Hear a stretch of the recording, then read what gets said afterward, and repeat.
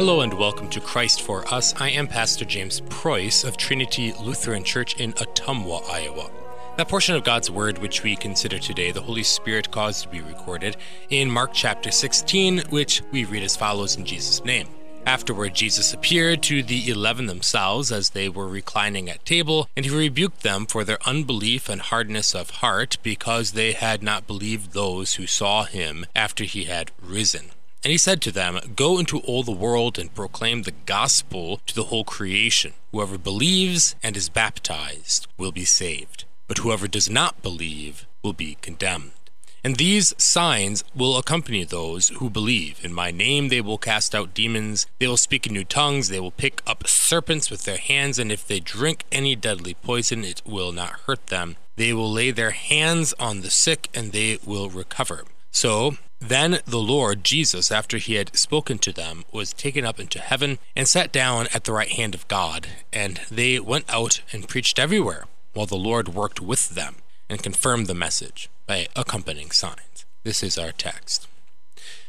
Imagine you lived about 2,000 years ago in a village in Israel, going about your daily work, and then you saw a great crowd enter your little village.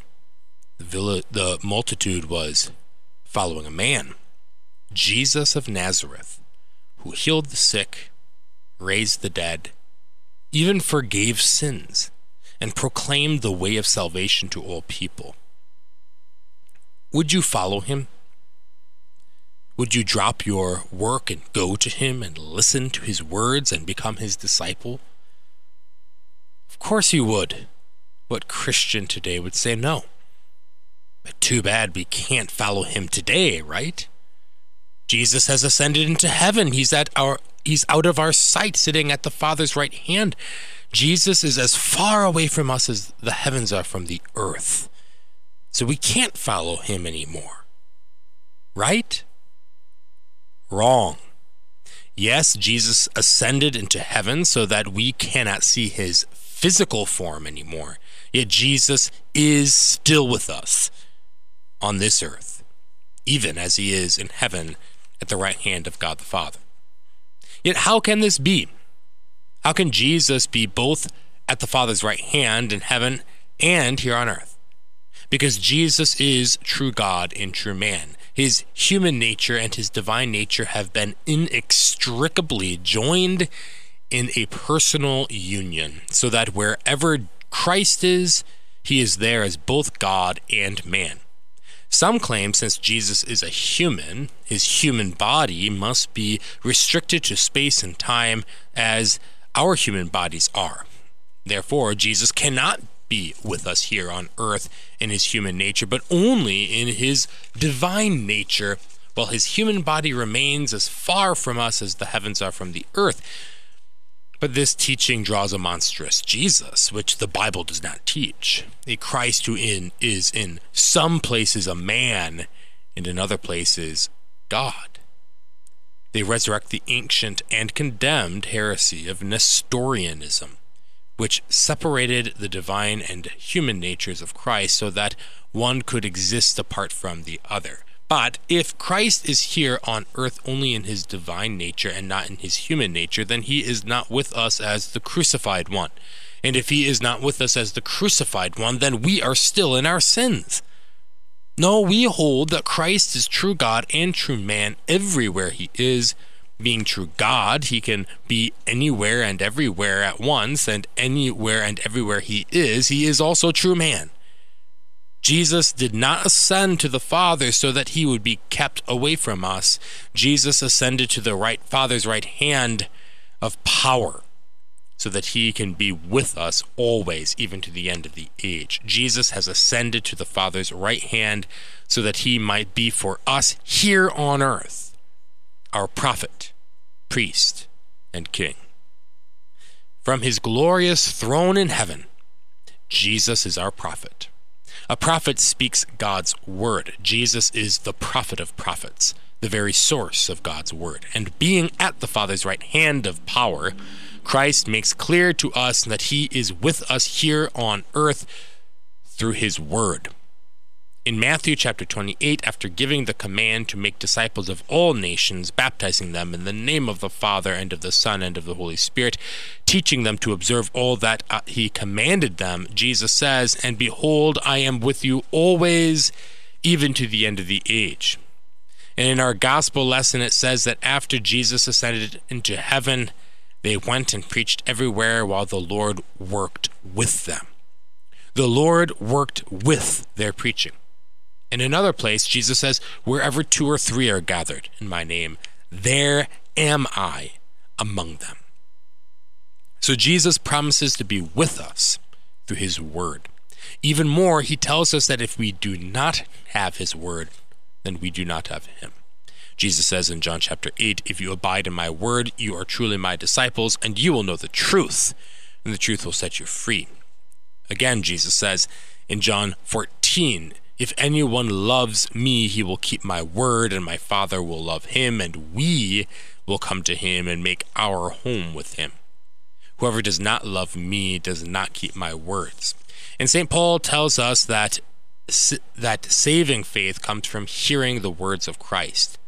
This is why our confirmands, when they're confirmed, promise before God and the congregation that they will continue to hear the word of God and receive the Lord's Supper faithfully. So you certainly can be Jesus' disciple today. You are Jesus' disciple by hearing his word and believing it. And when you believe Jesus' word, you are not a disciple of an absent Christ, but of a Christ who actively works through his word. Jesus says, "Whoever believes and is baptized will be saved." Baptism is not your work, but Jesus' work. When you were baptized, Jesus baptized you. This is a powerful work which has given you the Holy Spirit and joined you to Christ's death and resurrection.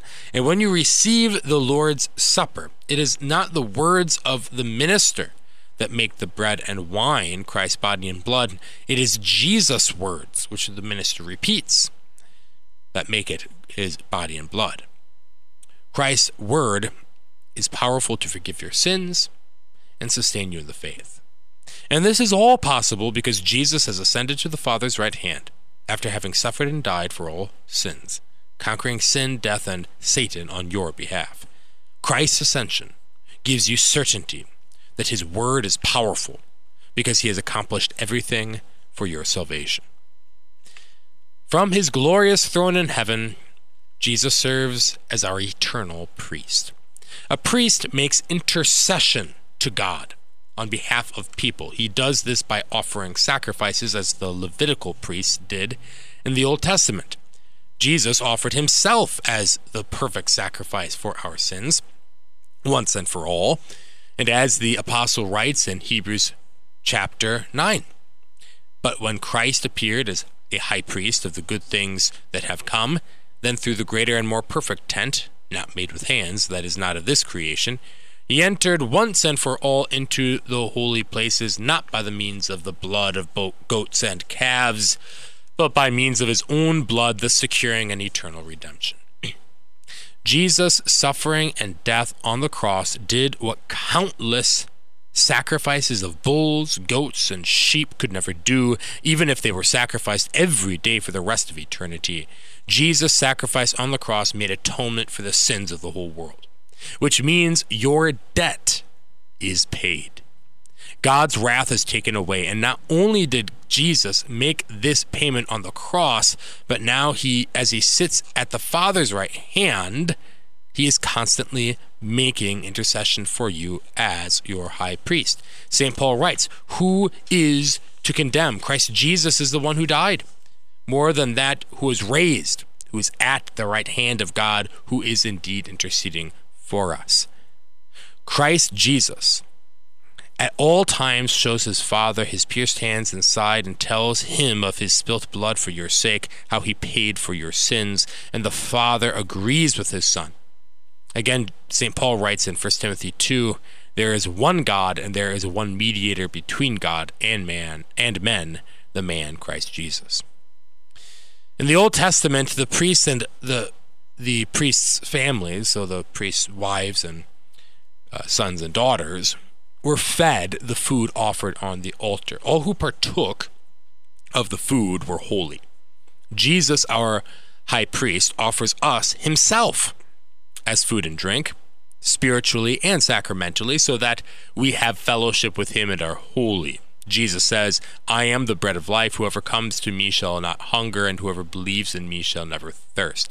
This shows that whoever has faith in Christ partakes spiritually of the sacrifice offered for all sins once and for all. This means that when you hear the preaching of the gospel and believe it, you are feasting on holy food from the altar of the cross, which only members of a royal priesthood may eat. Jesus also said, take, eat, this is my body, drink of it, all of you. This cup is the New Testament in my blood, which is shed for you for the forgiveness of sins. And in this way, Christ feeds us his sacramental body and blood as a pledge for the forgiveness of sins, which he won for us on the cross. Through faithfully believing Jesus' word and receiving his sacrament, you are communing with the great high priest and are made holy. And through faith in Christ, you are a member of this royal priesthood, which means that you yourself offer up your own sacrifices to the Lord. Now, these are not sacrifices which pay for your sins. Only Jesus' self-sacrifice on the cross pays for sins, and they have been paid for. The sacrifices you offer are sacrifices of thanksgiving and prayer. And because of Christ's intercession for you, you have certainty that God hears all your prayers and accepts all your sacrifices of praise and thanksgiving. From his glorious throne, Jesus reigns as our King. Jesus' disciples thought that Jesus was going to establish an earthly kingdom. They didn't know what they were talking about. Jesus' kingdom is not of this world. Yet, Christ does establish his heavenly kingdom on this earth, his kingdom of grace.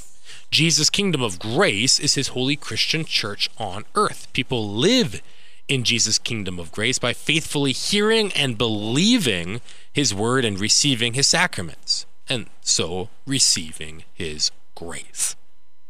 Jesus said, truly, truly, I say to you, unless one is born of water and the Spirit, he cannot enter the kingdom of God. John 3:5. Again, Jesus says, truly, I say to you, unless you turn and become like children, you will never enter the kingdom of heaven. We enter the kingdom of Christ here on earth through baptism and faith in Christ.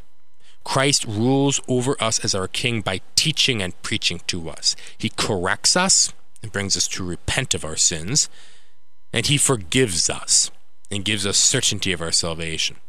And he prepares a place for us in heaven where we will live with him forever. We will leave his kingdom of grace and enter his kingdom of glory. On the last day, Jesus will come in glory and rule. He will not rule through faith anymore, but we will see him as he is with our eyes. Only those who lived in his kingdom of grace will enter his kingdom of glory. Yet every rule and authority on earth will be abolished forever. Christ will reign, and he alone. Jesus ascended into heaven so that he could be your prophet, priest, and king while you live here on earth. He ascended into heaven so that you could be his disciple now.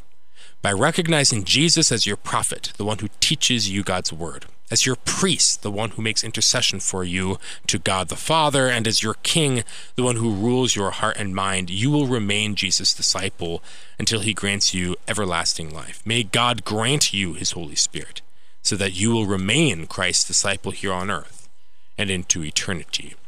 Amen. We thank you for joining us today. Trinity Lutheran Church invites you to join us at one of our services. We worship every Saturday night at 6 and every Sunday morning at 9 with Bible study afterward. We are located on Shaw Avenue in Ottumwa, Iowa.